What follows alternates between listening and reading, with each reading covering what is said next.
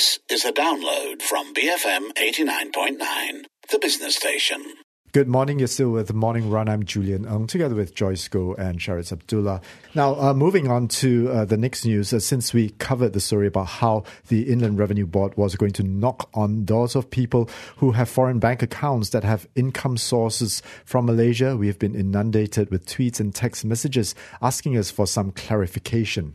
Yeah, so the RB has introduced this special program for voluntary disclosure to enable taxpayers to make voluntary disclosures of income generated from sources within Malaysia and kept in overseas bank accounts but not yet reported. And the government, they've also agreed that reduced penalty of 300% to 10% if disclosure is made before 31st of March 2019 and to 15% if it's made by 30th June 2019. So to help us break down this issue, we spoke to tax expert and chairman of XL Asia Incorporated, Virendrajit Singh. We asked him who would be affected by this declaration of foreign income. Yeah, there is actually no requirement to declare foreign income.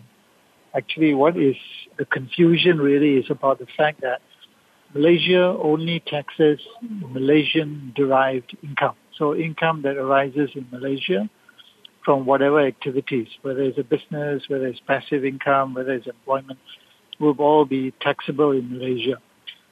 If you have income that actually arose in Malaysia, and you did not declare it, or you overlooked, or it's an oversight, you did not declare in your Malaysian tax returns, you then took the income overseas, either transferred it across or did the TT or whatever, and it's sitting in overseas countries and it is earning income for you, right?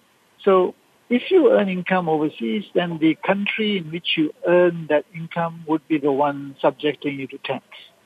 As far as Malaysia is concerned, they are not taxing the foreign income. They're only taxing income that should have been taxed in the first place, but has actually escaped the net because the individual failed to disclose it or overlooked or forgot or whatever, and the money went out and was deposited overseas and to give a return to this particular individual. So that's what the whole scenario is about. We then asked him what are we to make about the special program for voluntary disclosure and why is the IRB going down this route? What the Malaysian government is doing in terms of the special voluntary disclosure program is no different from what many other countries over the last few years have already done. Part of the reason this is being done is to give sort of like one last chance for those who have not reported what they should have reported.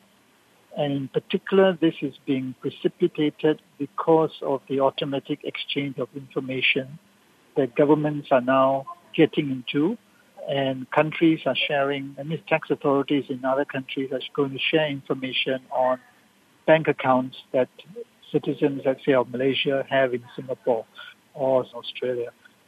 Because of this global exchange of information that is now started, the opportunity, therefore, in Malaysia was that the government decided, let's get our people to comply with the law, let's give them a chance to come clean, and so on and so forth, right?